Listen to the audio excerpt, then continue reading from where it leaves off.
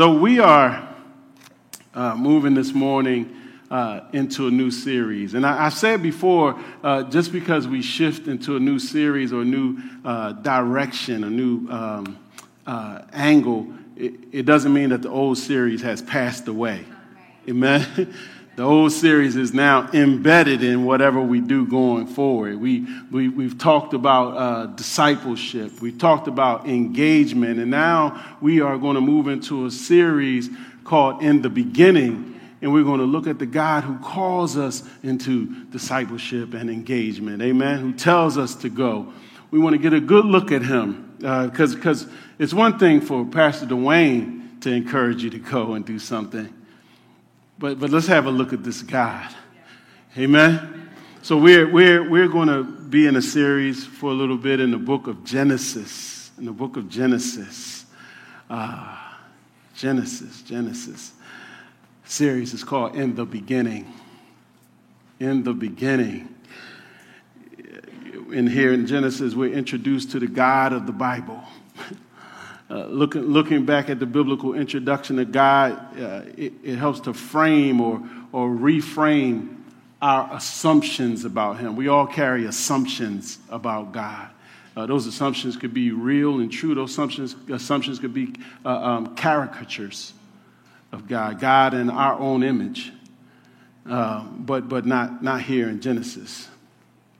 Who we understand him to be is going to determine how we perceive the world around us and how we live. It's going to shape our worldview. We want our lives to be framed by the truth of who he is. So it makes sense to look at him. Amen?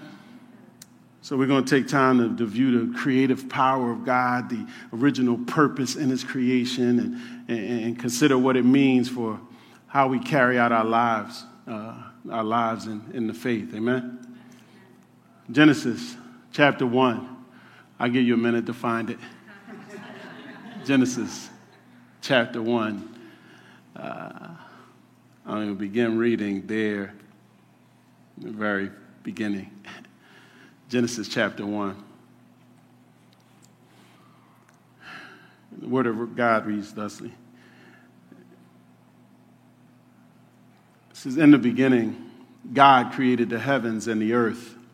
The earth was without form and void, and darkness was over the face of the deep. And the Spirit of God was hovering over the face of the waters. And God said, let there be light. And there was light. And God saw that the light was good, and God separated the light from the darkness. God called the light day, and the darkness he called night. And there was evening, and there was morning, the first day. And God said, let there be an expanse in the midst of the waters, and let it separate the waters from the waters. And God made the expanse and separated the waters that were under the expanse from the waters that were above the expanse. And it was so. And God called the expanse heaven. And there was evening and there was morning, the second day. And God said, let the waters under the heavens be gathered together into one place, and let the dry land appear. And it was so. God called the dry land earth, and the waters that were gathered together he called seas. And God saw that it was good. And God said, let the earth sprout vegetation, plants yielding seed, and fruit trees bearing fruit, in which is their seed, each according to its kind on the earth. And it was so. The earth brought forth vegetation, plants yielding seed according to their own kinds, and trees bearing fruit, in which is their seed, each according to its kind. And God saw that it was good. And there was evening, and there was morning, the third day. Let's pray. Heavenly Father, Lord, we stand in need this morning. In need, Lord, of rekindled fear and awe. Just who you are. Expose yourself to us, Lord, in bright and mighty and powerful ways again today. Help us, Lord, to embrace and surrender anew. Help us, Lord, to see, to hear, to understand, and to respond according to your word. God, we thank you. You're good. You're amazing. You're wonderful. You're powerful. You're lovely. Full of mercy. Full of patient, long suffering. Full of love. Oh God, have your way here in your sanctuary today. Let your grace be on those that are hearing, those that are gathered here, and every household represented here, those that are witnessing online, Lord. Lord, throw the weight of your glory around this morning. We thank you, Lord. I ask for fresh anointing to preach and anointing to receive your word. Father, let the words of my mouth and the meditation of my heart be acceptable in your sight. Because, Lord, you're my strength and my redeemer. In Jesus' name, amen. Amen. Amen. Amen. I don't know if any of you ever gotten those little booklets called the Daily Bread. I don't know if you've seen it. We might have some on the table. If not, I got a plug. I got somebody that can get us some daily bread. But there was a story written in one of them, and I thought it was an interesting story. It was a fiction story per se, but it was a good story nonetheless. It told about a group of men who set out to find an answer to the question, where did the earth come from? They compiled much data covering many areas of investigation, and then they fed it into the supercomputer running the latest AI.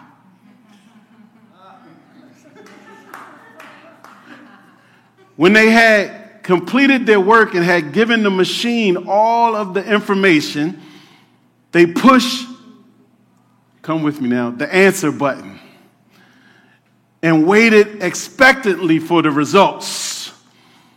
Lights flashed. It's a fancy computer. Lights flashed and bells rang. And buzzers sounded. And when the great moment arrived, this printed message emerged. See Genesis chapter 1, verse 1. Yeah, the computer got it right. The title of the message today is simply God Said. God said. God said. The God, the creator, reigns over creation. God said.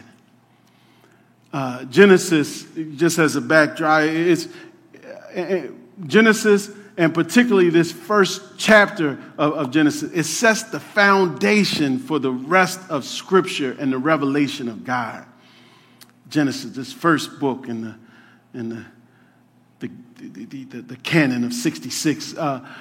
The rest of the Bible and our faith stand on the beginnings here in Genesis.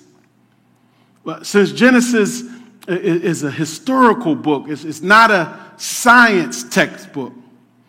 Even though all valid science rests on what God accomplished here, the major focus of the human author Moses in writing is to help the people of God be clear about their origins and the origins of the world that they inhabit. It has a purpose. Sometimes we like to push it to do things that it wasn't designed to do.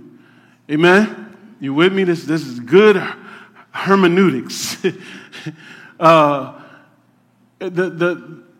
The people that were first hearing this,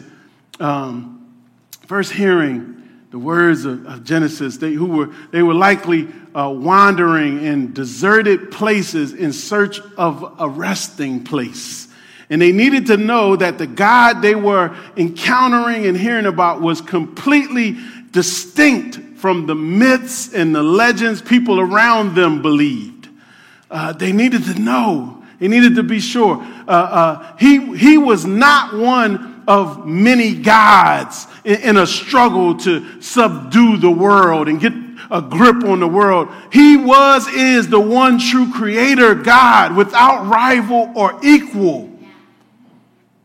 And not only did they need to know, but the generations after them need to know. And even the people of God today need to know. We've read it, we've acknowledged it, but do we know it? So we're going to look at the first few creation days here in the text. It says, in the beginning, God created the heavens and the earth. The earth was without form and void, and darkness was over the face of the deep, and the Spirit of God was hovering over the face of the waters. One thing that becomes clear from the beginning and throughout the scripture is that God is the main subject. God is the main subject. It all points to Him, His activity, His action, His desire, His plan, His power. God. And so as he launches out, Moses begins sharing both the title and the task of God here in these verses. The title and the task of God. The title, God, it translates a word that means mighty or supreme one. This title, that means something. It describes someone so powerful that in the original language, the word is plural. Elohim. That's the only foreign word I'm going to say this morning. Elohim. So the word is plural, but the verb in this verse is singular, pointing to only one entity, one individual. It's sometimes referred to as the majestic or the royal plural. This is the only grammar lesson we get today. Majestic plural. Somebody is used to show honor, high honor to someone. That's someone who could speak and refer to themselves as we. All right, I won't go here. Maybe it's not enough here to point to God's triune nature. I was tempted, but I won't. But there's more coming later. God is exposing himself, who he is, the task that he carries out. God is the title that he's addressed by, but the task that he carries out is creation. Creation. The words heavens and earth together here in the scripture, that describes and includes all that was created. This is his task. This was at hand. The entire universe has its beginning here. The universe has its beginning being created by God. I'm going slow here because somebody watching online, this might be a note for them or anyone else who might call on or count on the universe for blessings. It can't help you. Look to the God who made it. There was a time when the universe did not exist. But let's move on. In creating, God creates time. He is eternal, but allows himself to be recognized in time. He positions himself in a way that he can be known and encountered. If he just hung back in eternity, we would never be able to catch up with him. From the perspective of Scripture and the created world, he's there standing at the beginning of time. This is assumed. Moses is sharing this like this is just facts. Moses doesn't bother answering questions about who created God. It's assumed and should be recognized that he himself was always existing. We just want to look at him today. He was always existing. He began the beginning. God. That's not, we're sophisticated. That's not enough to get us excited, but it's exciting to me. Moses wrote, he said, I gotta put this somewhere else. He wrote in Psalm 90 in verse 2, he said, before the mountains were brought forth, or you had ever formed the earth and the world, from everlasting to everlasting, you are God. See, Moses got a peek at him, and he approached the whole scenario different than us. Another truth that's worth noticing is that the word translated create here in the scripture is only ever used to describe the work of God in scriptures.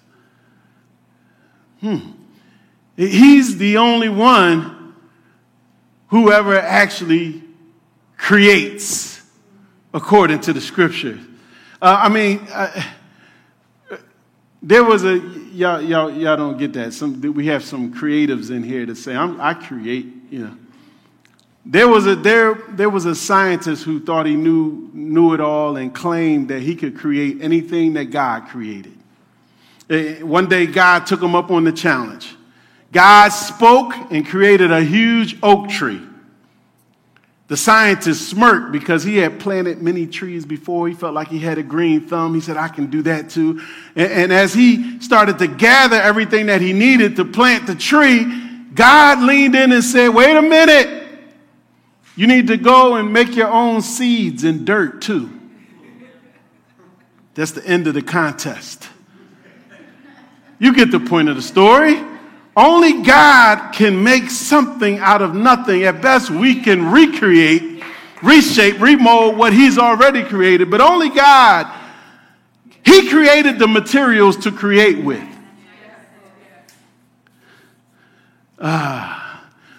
Some like to consider here, and we won't, but they like to consider the conditions. Somebody might have been hoping we would, but we won't. Between verses 1 and 2. They feel that there was something there. But since Moses wasn't led by the Spirit to write about any time or events passing between verses 1 and 2, we won't spend time on those theories. There's theories about it. And if you want to talk about that kind of stuff, just call me. We can sit down and talk about it. I like it. But instead, what we're going to do is we're going to position ourselves here on the edge of verse 2, watching God as he prepares to order the empty, formless earth. We're going to sit up and watch.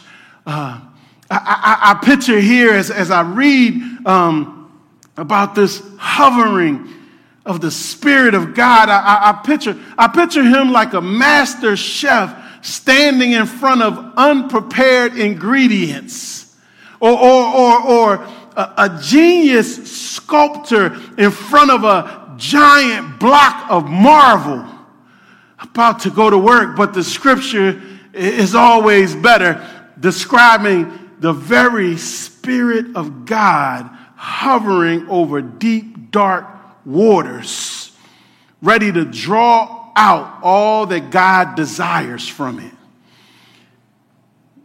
with a word. With a word, the Spirit of God is hovering. The potential is already built in, and the anticipation is growing here at the edge of verse 2. He's hovering. What is God going to do with this? A word. And God said, let there be light. And there was light.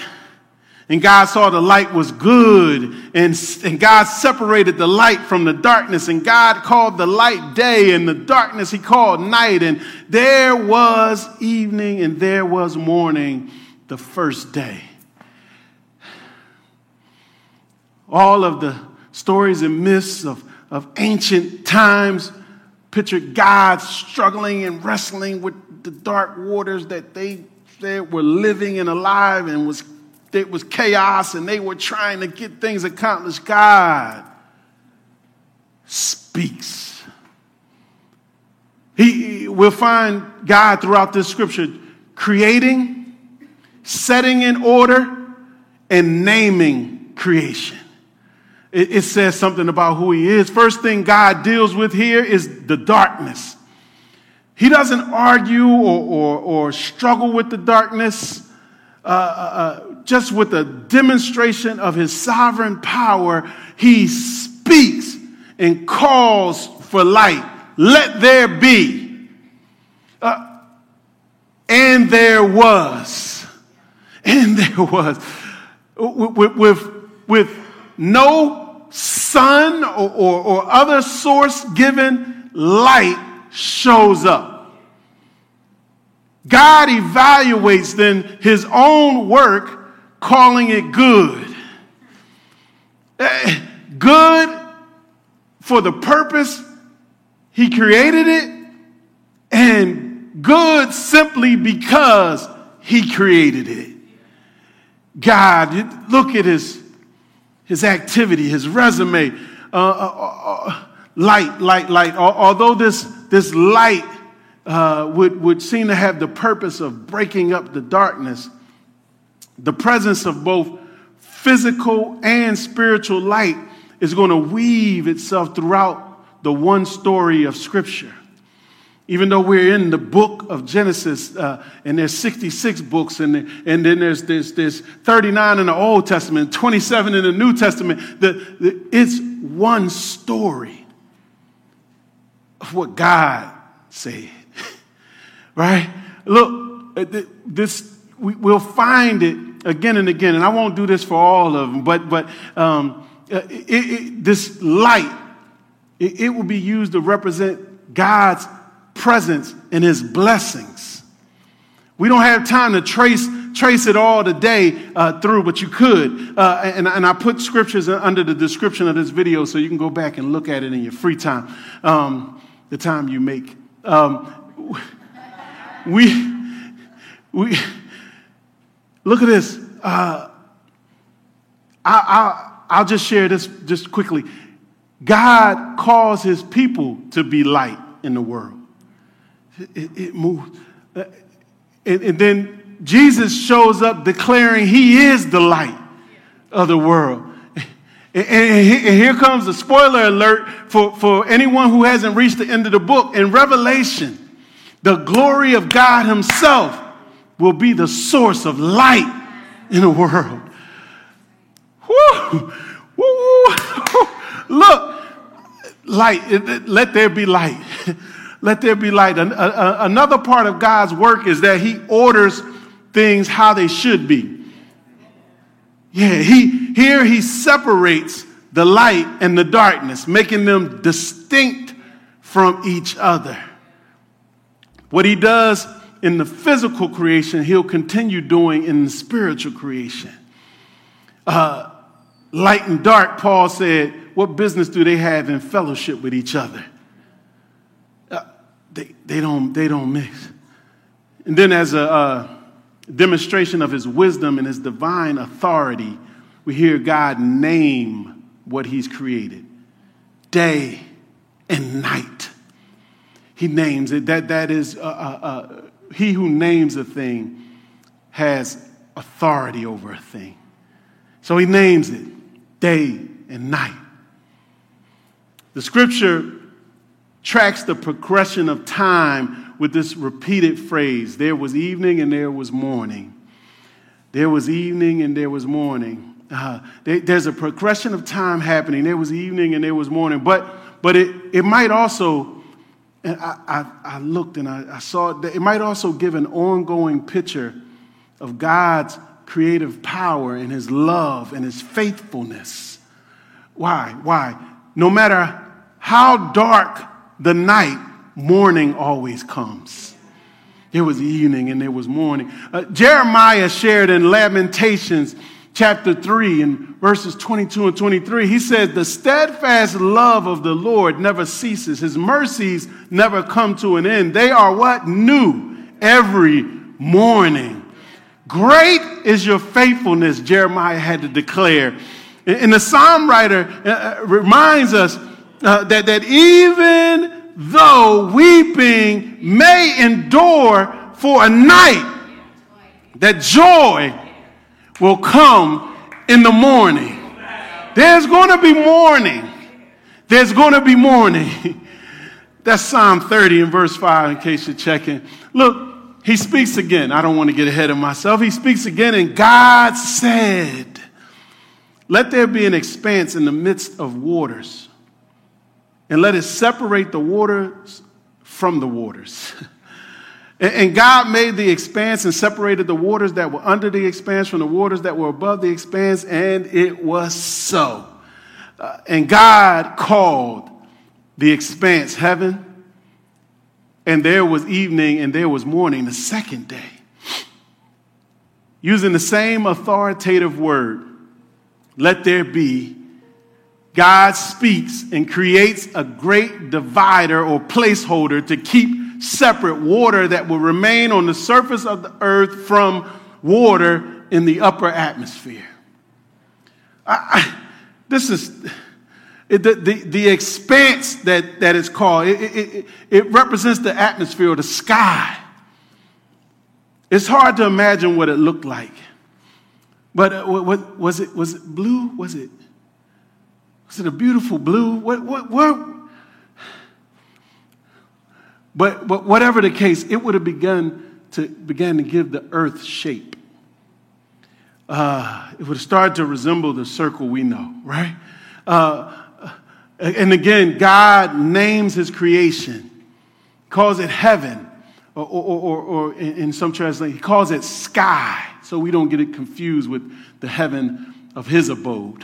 But he calls it heaven or sky. It's patterned after something so high and wide that we can't see it all at once. It's stretched out. He creates, he orders, and he names. We're going somewhere. Remember, we're not invited here into this scene. I know we have some scientists here to point out the chemical composition of the troposphere or the stratosphere, but to consider the God who made it all. That's the point. That's why we're here. It's stretched out all over the world simply because God said so. He closes day 2, and with evening and morning, we hear his voice again. Should we? So many of the scriptures talk about early seeking the Lord and wanting to hear his voice. Let me hear of your loving kindness early in the morning. But here we just keep hearing his voice again. And God said, let the waters under the heavens be gathered together into one place, and let the dry land appear, and it was so. God called the dry land earth, and the waters that were gathered together he called seas. And God saw that it was good.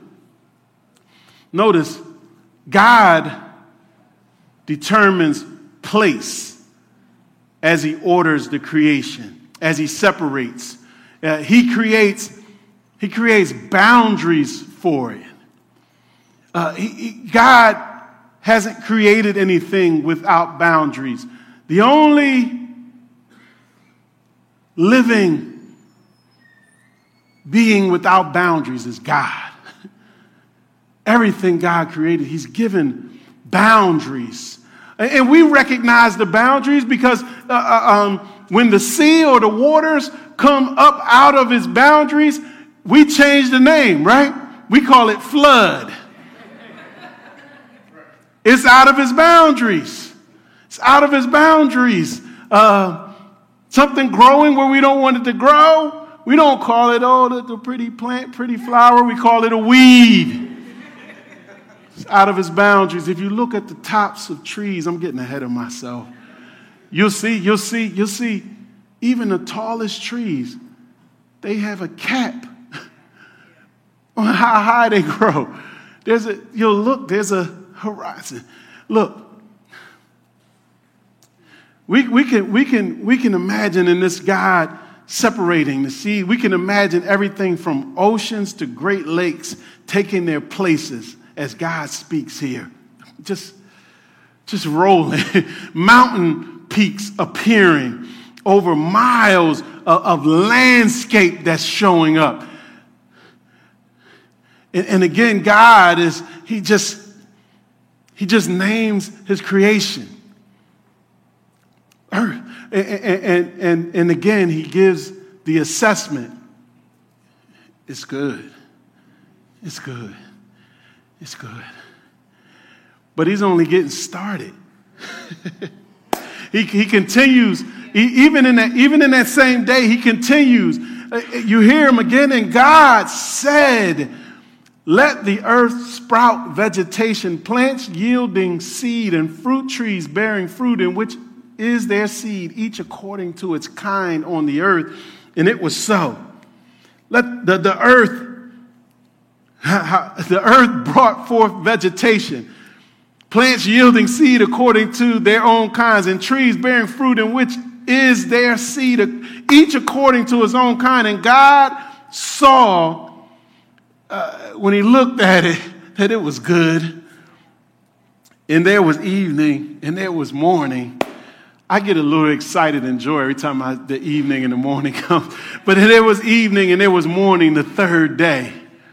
After uncovering and separating the land, we see it now prepared to produce what God commands. He's ordered it, he's put it in place, and now is prepared to produce what he commands. He's ordered it, he's put it in its place, and now is prepared to produce what he commands. I'm so glad y'all here with me this morning. Look at this. Can we just pause and consider the complete obedience of the creation to the decrees of God? Yet people, because people are people, they like to speculate on the length of these creation days. It was 1,000,000 years. It was 1,000 years. But Moses just seems to phrase it as creation immediately responding to the word of God. God said it was so. Notice that there has to be reason that Moses phrases it that way. He's being led of the Holy Spirit to write. God said it. It was so. Earth, produce green. Get green, earth. Trees and plants everywhere start to spring up. Oh no, if I go there, I'll get lost. Oh no. Because I was thinking about another voice that we talked about not that long ago that was standing outside of a grave and somebody was dead and that voice spoke and then the person that was in there just sprung up. Trees and plants everywhere. And they're not just trees and plants, they're loaded with everything necessary to continue until God says stop. They're ready. Apple trees that would just keep on pushing out apples till God says no more apples. Moses, he isn't led by the Spirit to lay out explanations of photosynthesis or propagation, but to hold up God as the creator and the authority over his good creation.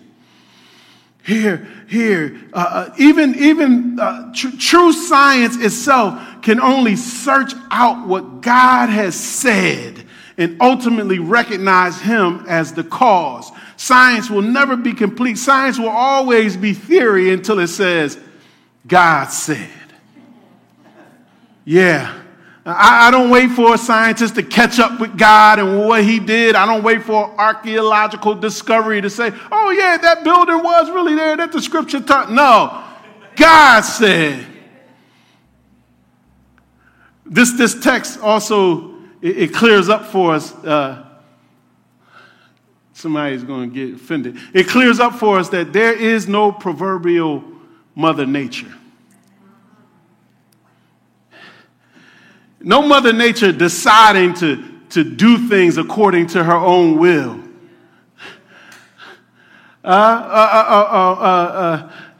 Despite what the weather people might say, despite what everybody was talking about yesterday on Earth Day, it's clear here that the earth is responding to the word and the will of God himself. Earth is creation, responds to the Creator. Amen.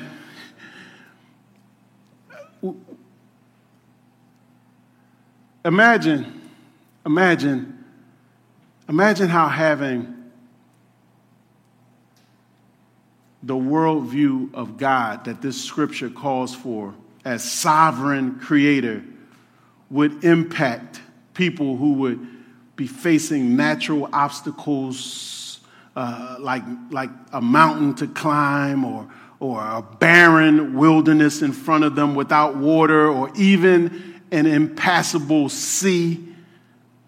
Imagine the impact that this worldview would have on them. Knowing the God who created and ordered the water and the land and the trees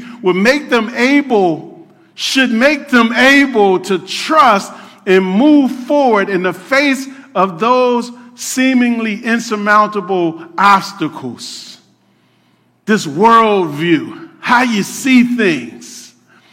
I'm about to land the plane. The question is, how is your view of God? How is your view of God? Growing up in the city in North Philadelphia, I found something to be true in my experience. The more man-made your world is around you, the harder it is to see God in it.